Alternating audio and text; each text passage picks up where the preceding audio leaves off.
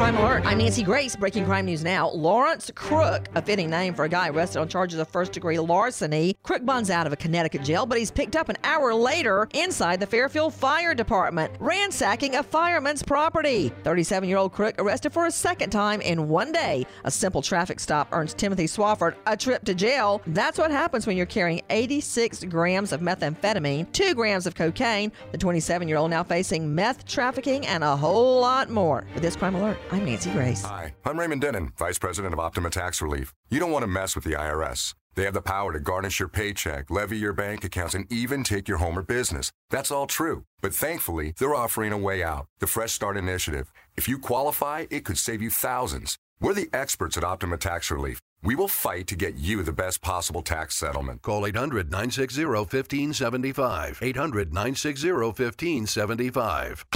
Optima Tax Relief.